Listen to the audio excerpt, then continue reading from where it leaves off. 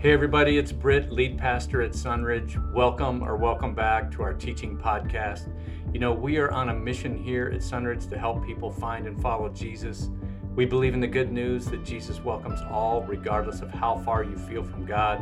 That means we're a great starting point to explore Christianity or to sink your spiritual roots deep as a devoted Jesus follower. If you'd like to know more about us, just check out our website at sunridgechurch.org. And of course, we'd love to have you drop in anytime for a visit to learn and worship along with us. And now, here's our teaching for this week. Thank you, Brent. Good morning, Sunridge. It's great to see you, whether you're here on campus or online. Thanks for joining us. Before we get started, you know, I grew up in Miami. And even though I grew up down there, my parents are both from Ohio. And in the summers, we would go up to Ohio. My dad graduated from Ohio U, and he was working on his master's degree, so we would travel up there and hang out with all the family. We'd rent a house up there while he worked on his degree. And I got to spend a lot of time on my mom's side of the family on a farm. Pop Reffett, that's what we knew him as, Pop. He had a farm. He's kind of like a gentleman farmer. He also happened to be the sheriff and the mayor at one time of MacArthur, Ohio. Salute. A little town just south of Columbus a bit. And, you know, being there visiting with him, my parents would drop me off there for days. And I got to experience farm life as a Miami guy. And so I learned all kinds of things, even as a little kid, you know, how to hoe potatoes without chopping them up. And, you know, there's definitely an art to how you dig up a potato. And I can remember my grandpa getting really mad at me at first. I think he might have used some bad language at me even as a little kid because of the way I chopped them. I learned how to pick green beans and plant stuff and shuck corn and how to skid on cow pies as well. I don't know if you know this, but cow pies, you know, are like a perfect skidding shape for like an 8-year-old, and they kind of crust over on the top. And so if you hit them just right, you can carry out 3 or 4 feet on the slide. So these are things you do on a farm to entertain yourself. But Cindy, on the other hand, she grew up on a farm in her early years in Holland, Michigan. Her dad was a dairy farmer. So her farming blood runs a lot deeper than mine. In fact, when we were kind of newly married, we were living in Huntington Beach, and we awakened to like this torrential downpour. And Cindy just kind of sat up in the bed, and she goes, "Oh my gosh, what's going to happen to the crops?" And I like looked at her, you know, from the blankets. I'm like, "What are you talking about?" And so that's how deep her farming blood goes, you know. So this story that Brent just read, the sower and the seed, it's a farming story, but you really don't have to have farm experience to track with it. And I'm sure you look at it, and it's like, it's really, really simple, isn't it? It just seems like such a simple story, but that doesn't mean it's elementary or that it's only for beginners, because I think it's anything but. If you're just joining us maybe for the first Sunday or first couple of Sundays, we're in a study of Luke's Gospel, and we're doing it kind of according to the calendar. We started with Jesus' birth at Christmas time, and we're going to carry that through to the resurrection on Easter Sunday. We've been taking chunks each week and inviting you to read along with us and then picking a section that we really dig into. And we said that Luke, about a third of Luke, has unique stories in it, unique things that don't appear in any of the other Gospels. But this parable appears in 3, Matthew, Mark, and Luke, but not in John, which to me says how important it is that every Gospel writer, at least, 3 out of 4, is sure to put this thing in. And in fact, Jesus ends that story by saying, "Whoever has ears to hear, let him hear." So it's like, this is really important. And he says that a farmer went out to sow his seed, And in the first century in Palestine, farmers sowed their plants from late October through December. And so pretty much Jesus' hearers, even if they didn't live the farm life, they're familiar with it because they see it happening every day. And so this is another time where Jesus takes like a normal thing that people see every day, and he uses it in a way that's powerful and teaches something that's really important for those that follow him to know. And so as a farmer would sow their grain or their seed, they would wear this bag, usually slung over their shoulder, and they would toss the seed in these rows. And as they did, those seeds would fall on a variety of soils with a variety of outcomes. And we saw when Brent read, it's like some fell on a hard path where birds ate it up. Some fell on rocky ground so that its roots couldn't gain the depth that it needed to survive drought. And then some fell on good soil, but these other indigenous plants also root there because it's good soil. And they overcome the plant that the farmer really wants to see thrive by shading it or choking it out. And then some seed falls on the good soil and it's fruitful. In fact, it says very fruitful. So you probably get it. And you're thinking, well, what are you going to talk about for the next 35 minutes, Britt? As simple as it is, I think even the disciples need clarification on this. So maybe we do too. So let's see.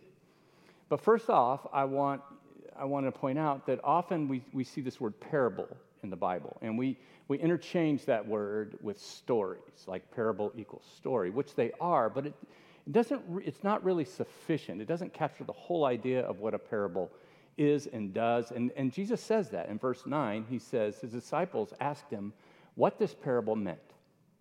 And he said, the knowledge of the secrets of the kingdom of God has been given to you, but to others I speak in parables, so that though seeing they may not see, and though hearing they may not understand. So what is a parable and its purpose?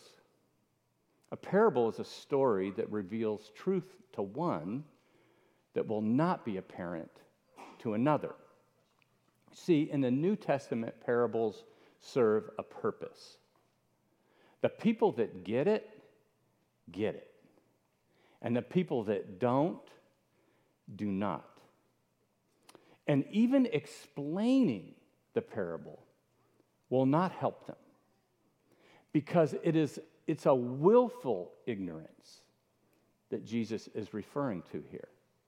And the whole key is what Jesus said when he completed the story. He said, whoever has ears to hear, let them hear. In other words, someone who is obstinate, who does not have ears to hear, or has an obstinate heart, will not be able to grasp the truth in the parable. For instance, have you ever known somebody that their behaviors or their choices you could clearly see are hurting them and those around them? And so you sit down with them or you approach them and you talk to them about it. And all they do is deny, deny, deny. They rationalize why they do this. They excuse it. Now, sometimes I think that people just know, but they just deny because they really don't want to own it. But my experience has been, maybe yours is the same, that oftentimes people just really, they don't want to see it. It's like that. I think the disciples here do get it, but they want to make sure that they really, really understand. And that's why they, even though it's so simple, they ask him, what does this parable mean? Which is a sign of someone who really wants to learn and really wants to understand.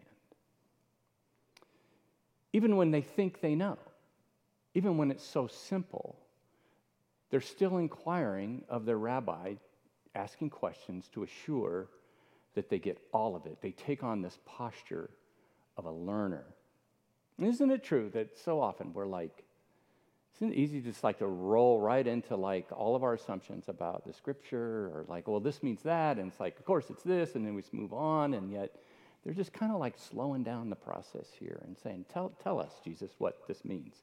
And then Jesus explains it. He gives us his own commentary in verse 11. He says, this is the meaning of the parable. The seed is the word of God. And then he goes through all 4 examples with kind of like an explanation. First off, those along the path are the ones who hear, and then the devil comes and takes away the word from their hearts so that they may not believe and be saved. And this first example is the only one in how Jesus explains it that really ventures beyond a normal farming experience. Because there's no devil in farming, right? In the original story, Jesus said birds came and got it. But here, he's opening up that story in a way that he didn't.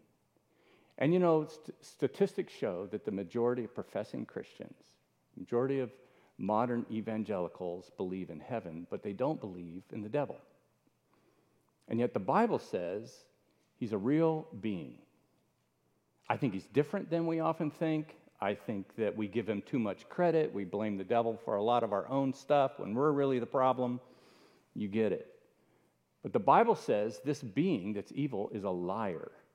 And he lied from the beginning.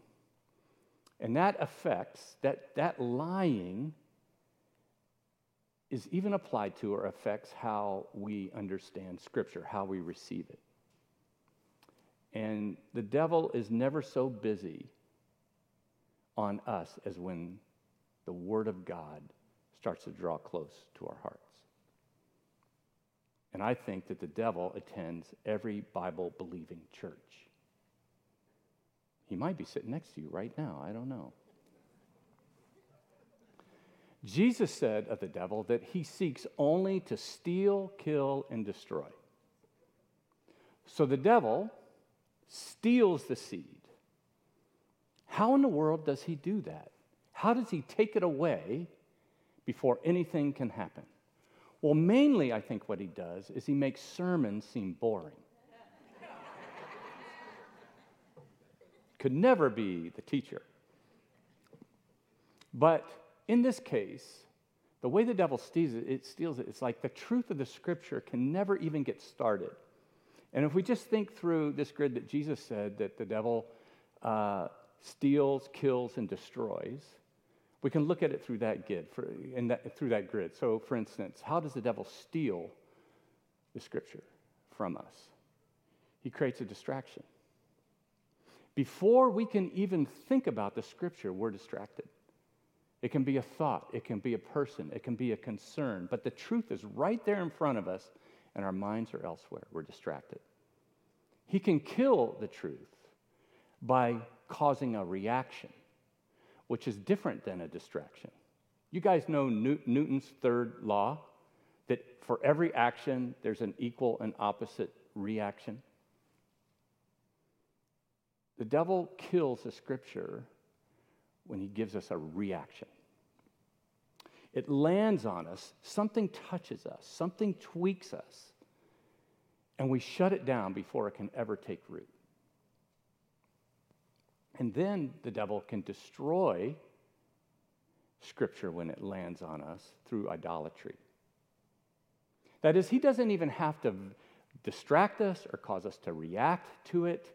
He can destroy us through our idolatry, when we commit idolatry, we're really just saying that there's something else. We prefer an alternative to God. And so what Satan can do is he can inject the Scripture, he can load it up with so much that when it comes in, it's completely destroyed. It's like, spam in your email. And you guys have all learned, most of us have, not to click on those things that don't sound like they're from the person that they seem to be from, right? Because if you click on it, it could just totally take over and give your computer a virus. And I think the devil can do that with the Word of God and pile a bunch of other things into it that aren't part of it and thereby destroy the meaning of the Scripture for us. So, beware the devil when it comes to Scripture. Number 2, the example that Jesus explains, those on the rocky ground are the ones who receive the Word with joy when they hear it, but they have no root. They believe for a while, but in the time of testing, they fall away. So it's like it has a short attention span.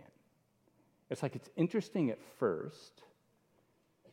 There's belief initially, but there's a testing. There's something that kind of like almost immediately makes it impossible for the root to take root. A couple of years ago, I planted these bushes, and they were laurel bushes, and so I did a whole row of them, and put them on dripper, and had them perfectly timed, and they're just thriving. It's like it was amazing. Neighbors mentioned them, like those look so good. And then one day, like I'm looking out the window, or like we're outside, and it's like, man, some of those they look dry. So I thought, well, I better water them. So I go over there and water them, and then, and a lot of times with something like that, you can see it perk up like even in an hour. Well, these didn't perk up, and they just kind of like started laying over. So like finally went out there, and I was like, testing the drippers. Is water coming out? And then I went to because it was kind of sagging, I went to pick it up, and the whole plant came up in my hand, and all the roots were gone, and there was this, and like on the very bottom of the wood of the stem, it was all gnawed on. Gopher, right? Gophers. I thought they needed water. The problem was they had no roots. It was almost like a cartoon, really. If they'd have just disappeared under the ground, I'd have said, yeah, I'm watching, like cartoons now.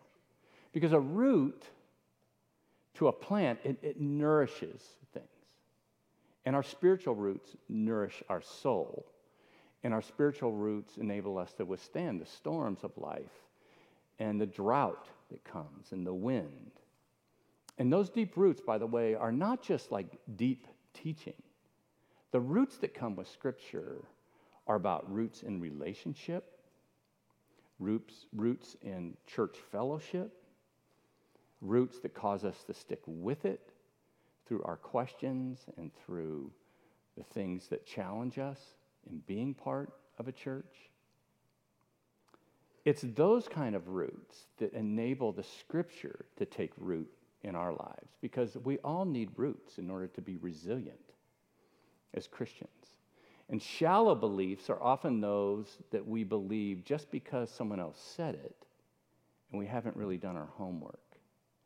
It's like we're not fully convinced. We haven't walked through the different ways of looking at it. So deep roots doesn't just mean be stubborn as a Christian. A deep-rooted belief is something that is a meaningful belief that is well thought out and grounded.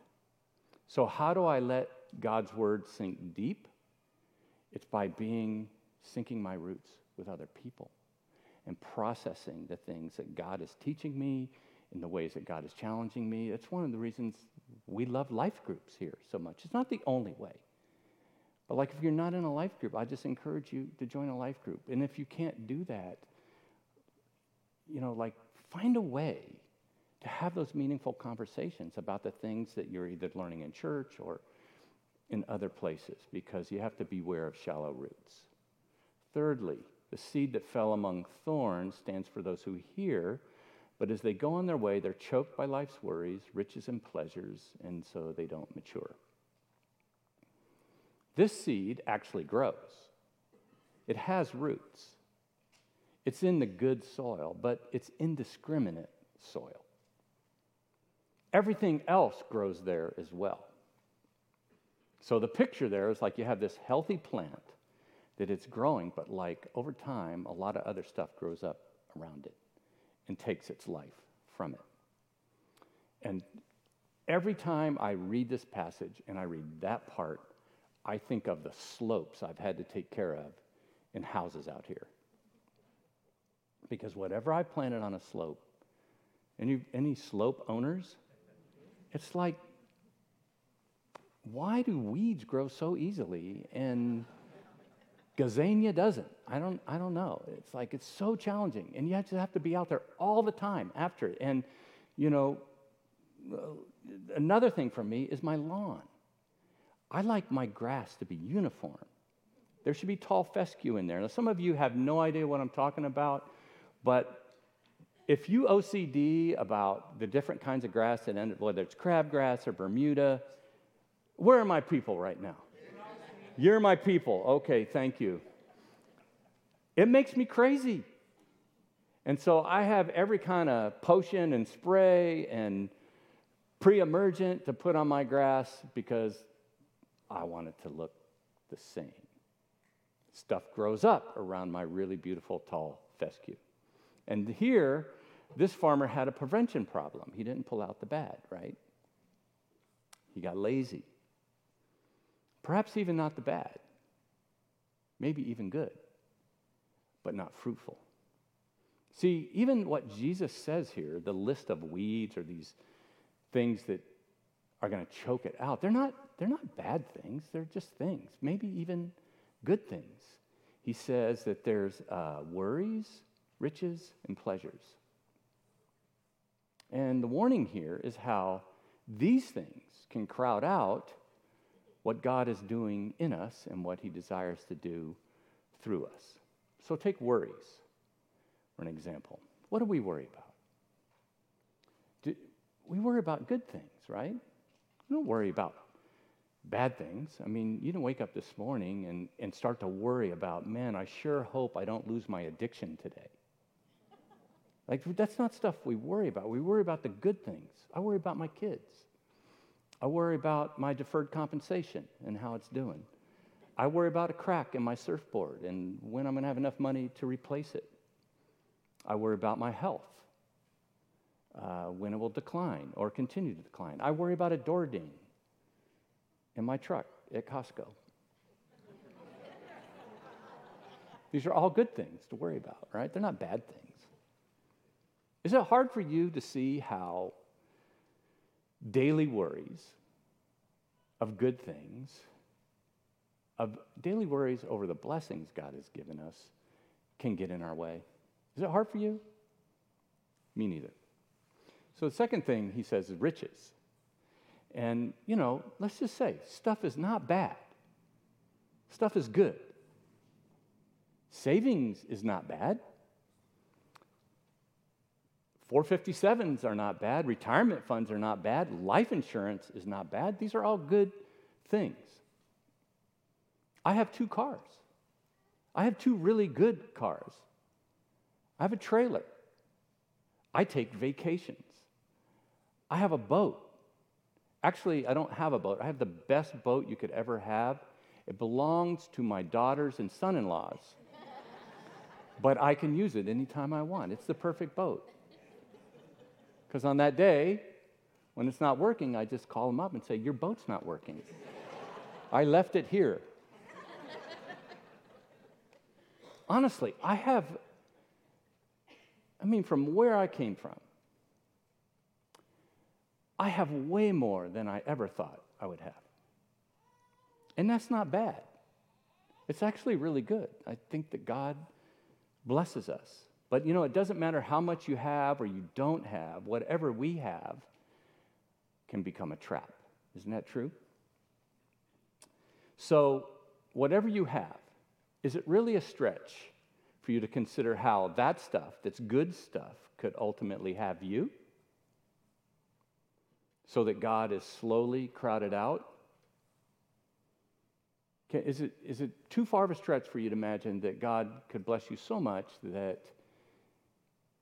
you're so busy enjoying your stuff that you don't have time for God or his church? Or is it too far of a stretch to think about your retirement years? About just being retired means that I'm just going to go and do whatever I want and just kind of check out spiritually. Or is it too much of a stretch to think of, all this opportunity right now that you have in your job or your career, and you're grinding, you're moving forward. It's so good to be able to advance and to better yourself and to better your family's situation. But your family can click down in priority. And being a dad or a mom becomes third or fourth on your list. And serving others in some ways, you're too busy enjoying your stuff. So I don't think that any of us would have a hard time imagining how good things, wealth, could get in the way. And then last is pleasure. Jesus mentions pleasures choking us out. Pleasure's awesome. Pleasure's my favorite. You know what brings me pleasure? Vacation. Vacation is a fantasy pleasure zone for me. It's like you wake up and there's no list to do except for the fun stuff you want to do. And it's like, how many people love vacation? Just raise your hand. Come on, all the vacation lovers. I used to not. I used to be so hard driving that like you take a 7-day vacation. I really wasn't on vacation till Wednesday.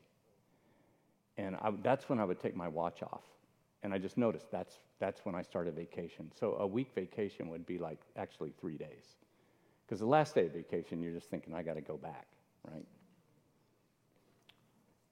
And I have to tell you, I love vacations. Now, I think I could do it full time. I love you guys. I love this church, but I love vacation too. And I love almost everywhere we've ever gone on vacation. In fact, I start to fantasize every time we go on vacation about what it would be like to live in that place that I'm vacationing in. Didn't you guys Zillow wherever you go on vacation? Like, I wonder what it'd be like. These are my people. I just found my people again. So you don't have a hard time imagining how the pleasures in life could get in the way, do you? Me neither. So Jesus identifies these things as he explains the parable because we're susceptible. And he's not saying freak out. He's not saying like swing the pendulum the other way and never have fun, never have stuff, but to be on guard and to keep those things trimmed back in our lives so that the fruitful things, the fruitful life that God intends for us grows. So all three of these things, whether it's worries, riches, or pleasure, they can create a giant weed infestation in the garden that God that he has us tending in the world. And then the fourth thing he says, the seed on good soil stands for those with a noble and good heart who hear the word, retain it, and by persevering produce a crop. So it's real simple. They hear the word, they retain it, and through perseverance, a crop is produced. So that's the parable. And you guys know, if you've been traveling with us, we have these questions that we're asking, and I'm not going to put them up there on the back of your note sheet, but I want to ask one question this morning.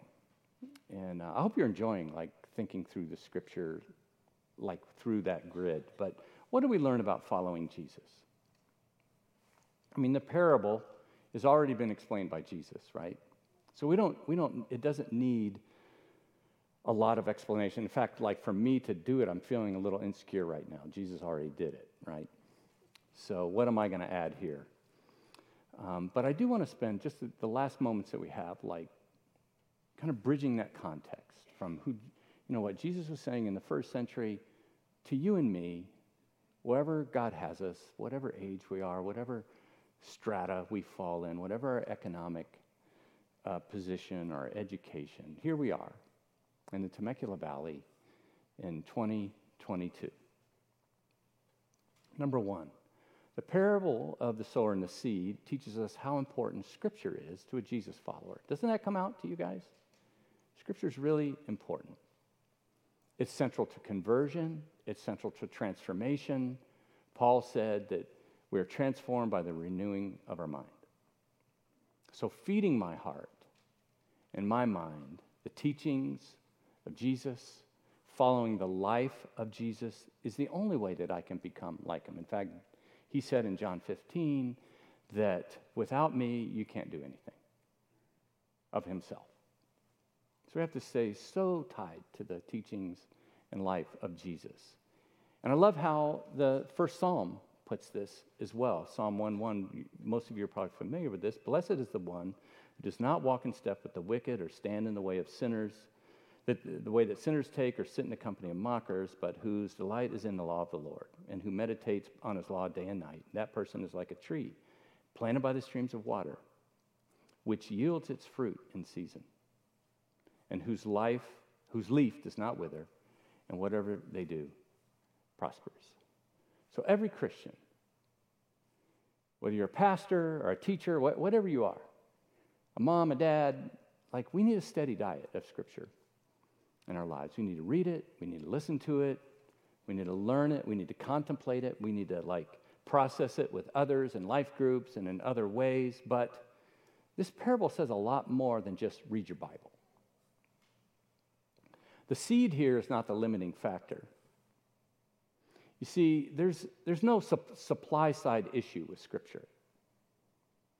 All the Scriptures that God wants us to know and embrace, they're not out on a container ship outside the LA harbor right now. We can't get to them. The Scriptures are readily available to us. See, the parable of the sower and the seed teaches us that a Jesus follower cannot just listen to God's word or study it, but must apply it. There's a reason for all this seed scattering. Why does a farmer plant seeds? Because he wants to produce something. Vegetables and fruit or grain or food for livestock should turn into milk with his cows. And if a farmer has a few seasons of non-production, they're done. They're broke. And all that work is for nothing, which is why I wanted you guys to listen to the Paul Harvey thing on God Made a Farmer. Did anybody do that?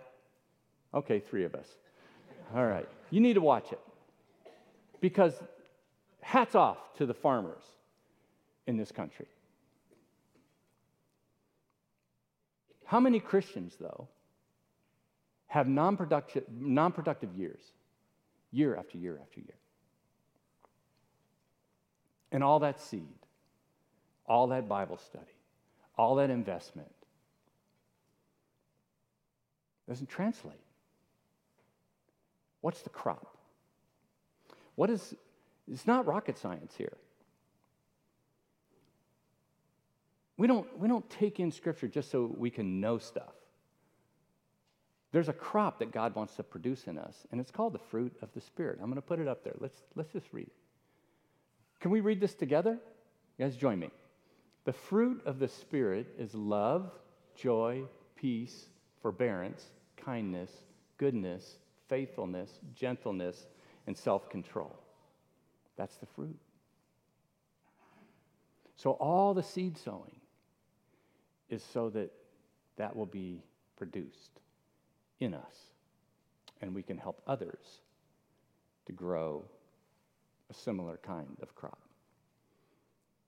Now, we've talked a lot about this because it's a common cultural thing, but why do you think that there's so much division among Christians today?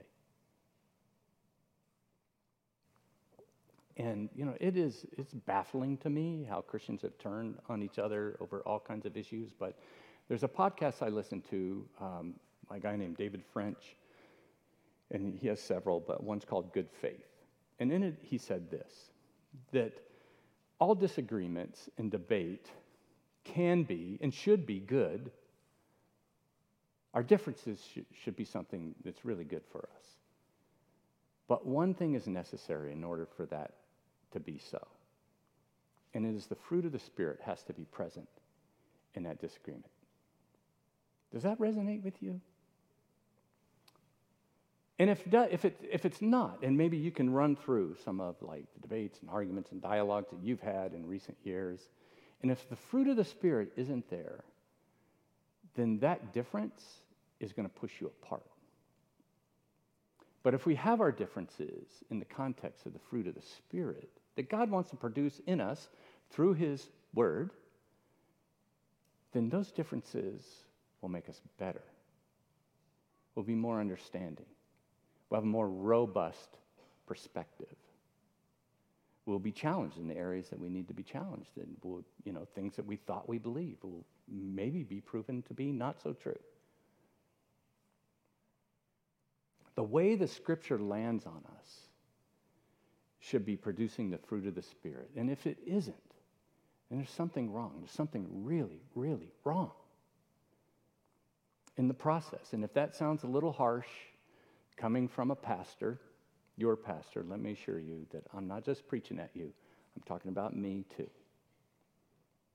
And don't ask anyone in my family for any stories. Because above all, this parable, it's a cautionary parable.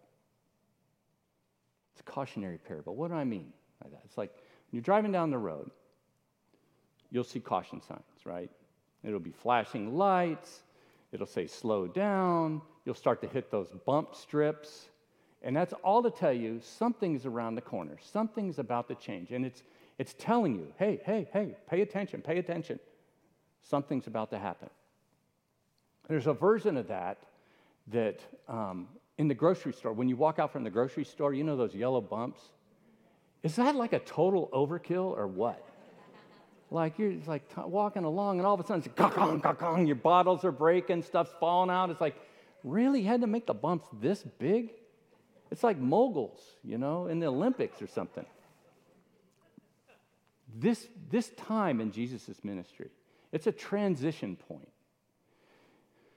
Up until this time in his ministry, Jesus has been largely traveling from town to town up in the northern part of Palestine, in the region of Galilee, and he's been healing, and he's teaching, and he's interacting with people, and people are following him, and we've seen him putting a team together. But from here on out, Jesus' ministry is going to take on a different aspect. In fact, I've been encouraging you to follow along in the videos that the Bible Project has done on Luke Acts, and you should go to video 2, because you're going to see how Tim and John in that talk about how Jesus is going to start to move toward Jerusalem. And when he does, he grabs a gear, and he gets more serious.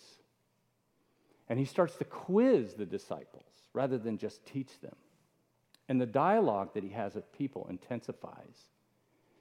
And he imposes upon them that they really need to think about the things that he's saying. And then he starts to give them assignments, homework, a practicum on the things that he's been teaching. It's like student teaching or internship. They have to do their clinicals. And in this section alone, just the passage, the section that we've been looking at from part of chapter 8 through chapter 9, Jesus begins calling for a response to his teaching. And this is in your notes. You don't even have to fill anything out. But he says, you don't take a light. I've been giving you all this light. You don't hide it under a lamp.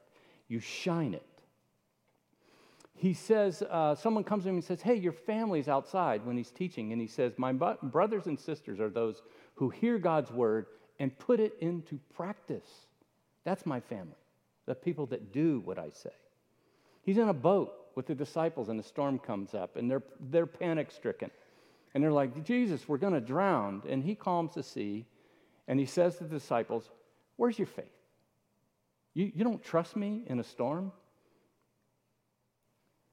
Jesus restores sanity to a possessed man.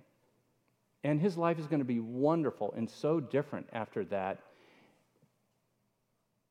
And he finishes it by saying, you need to go home and tell how much God did for you. You need to go tell people about this. A woman, Jesus is in a crowd, and a woman seeks him out for healing to touch him. And Jesus asks who did it. And it's not like he didn't know. And no one steps forward, and he basically waits until this woman does so because he's saying, you need to identify yourself as someone that touched me. There's a synagogue leader, Jairus' daughter, is really ill. She's on death's door. And Jesus says, don't be afraid. Don't fret about this. Believe and she will be healed. Then his disciples have been learning and traveling with Jesus. They've been observing and training. And Jesus says to them, I've been spending this time with you, equipping you. I've been giving you skills. I've been preparing you for something. Now go out and do it on your own. Excuse me. There's a section in your Bible, it probably says Jesus feeds the 5,000. But how that story goes is there's a crowd of people, they're hungry. The disciples' solution to that is, Jesus, you need to send them all home. And he says to them, you feed them. And of course, he partners with them. But he involves them in that feeding. Jesus asked the disciples in private, who are people saying that I am? And then he turns that dialogue directly to them, and he says, who do you say that I am? And he's calling them to verbally consent, to confess that he is the Messiah. And then you have this parable here, the sower and the seed. And it's a cautionary story to those who are hearing all of his teaching to say, it's supposed to produce something in you. And on occasion, all of us who name the name of Jesus need this kick in the pants. Not to give us guilt or to discourage us, but to remind us and to advise us, to make us aware of how much is working against us actually succeeding in being a representative of Jesus in the world. Because there's a real satanic being that will do everything in his power to steal God's truth from us. It's really easy for us to develop shallow and hard hearts, which in turn create shallow and flimsy faith. And it's really easy with good intentions to allow all kinds of things, good things in our life, to crowd God out so that we can keep our religion without reflecting the center of that religion, Jesus. So this caution by Jesus is to say, if you're a Christian, we can't just flirt with the teachings of Jesus. And we can't just assume that because we take in a lot of Scripture, there's like this automatic change. Because all these obstacles working against us. In fact, I realize I'm really getting out on an imaginary limb here, but like 75% of the investment is worthless. There's only 25% return. So what are the chances, the real chances, that as the Scripture lands on people, they will really produce what God has designed for it to produce? I'm going to have the band come up, and I want to ask you guys, while they're coming up, what's the difference here? What's the difference maker? What would you say? Shout it out. Okay, let's put it up there. But the seed on the good soil stands for those who, with a what? A noble and good heart, hear the word and retain it. And by persevering, they make a crop. So the difference is the soil, right? The soil is the heart. And so really, I think that this parable should be called the parable of the soils, because that's the thing that's the pivot point. The seed was the same Scripture falling. But the heart is the receptivity factor, which means a couple things for us. And these are my final thoughts. First of all the Scripture in the world is not going to help us in any way if our hearts aren't open and pliable and soft. That's what comes out. We could take in all the sermons, all the podcasts. We can read all the Bible studies. If our hearts aren't open, and genuine, then it's not going to produce what God designed for it to produce. So in every church, there has to be really good teaching, but there has to be really good listening too. That's on all of us. And the second thing I think that comes out of this is, like, ask yourself this question. If you're a farmer, what's the smart thing to do as you scatter your seed?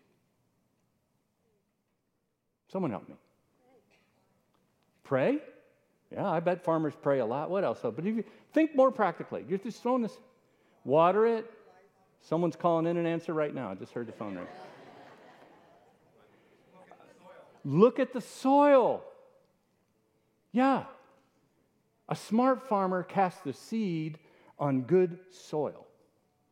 So for those of us today, like, we're picturing ourselves like, the scene here is like we're casting God's scripture into the world, right? Where do you want to throw that scripture? We're going to throw it on good soil. How does God create good soil? He creates good soil by churning up our hearts, right? He creates good soil. Often, our hearts get churned up through pain. Is that true? Tragedy, loss, trials. And so often, this is what I see. This is from Britt, okay? It's not scripture. Like, I see a lot of Christians casting scripture out into the world, declaring it, pummeling people with it, throwing it out there. Like, I'm giving the word. And nobody's listening. The people that they're saying it to, they're not listening. Why aren't they listening? Because their heart isn't open and pliable. So that's like throwing your seed on something that it's like it's never going to take root. And often that casting of seed looks more prideful than it does helpful. So track with me here. You have a neighbor, you have a coworker, you have a teammate, you have a roommate. You have someone in your family, a husband, a wife. And you want to reach them with God's word. Throwing the scripture at them when their heart isn't open and pliable is a waste. What should you sow instead? We should sow love. If we sow love now onto the people in our life that are not ready to hear the scripture, what we do is we earn the right later, when they have a trial, when they have a loss, when they have a tragedy, when they experience something that makes their heart open and pliable, we earn the right by loving them to give them the scripture when they're ready. But if we keep throwing scripture on people without love, it's just throwing it away. So we have an opportunity today, you and me, in this day and time, in this valley, in a world that is just going crazy in all kinds of ways. Everybody's included, and I'm not picking on the left or the right or like your grandma or your crazy uncle. It's like, it's just nuts out there. And we have the opportunity to demonstrate, to live out the fruit of the Spirit, to love people in a way that when that moment comes, and you've probably experienced this. I had crusty old firemen walk into my office as a chief who made fun of me. And then their wife left them. And they're like, I need some help. That's when it happens. And because I'd been so loving to all those crusty firemen, it's a different way of loving. I had an opportunity. And so have you. You know what I'm talking about. How about we do that? How about we sow love until God gives us the opportunity to plant the seed when it's ready? Let's think about that. That's the sower and the seed. And you don't have to be a farmer to understand it. With those thoughts in mind, would you stand and let's worship together? Thank you. Hey everybody, it's Britt again. Thanks for listening. If you need something, if you have a question, or you'd just like us to pray for you, you can reach us through email, info@sunridgechurch.org. We hope you'll listen in again next week, but in the meantime, keep helping people find and follow Jesus.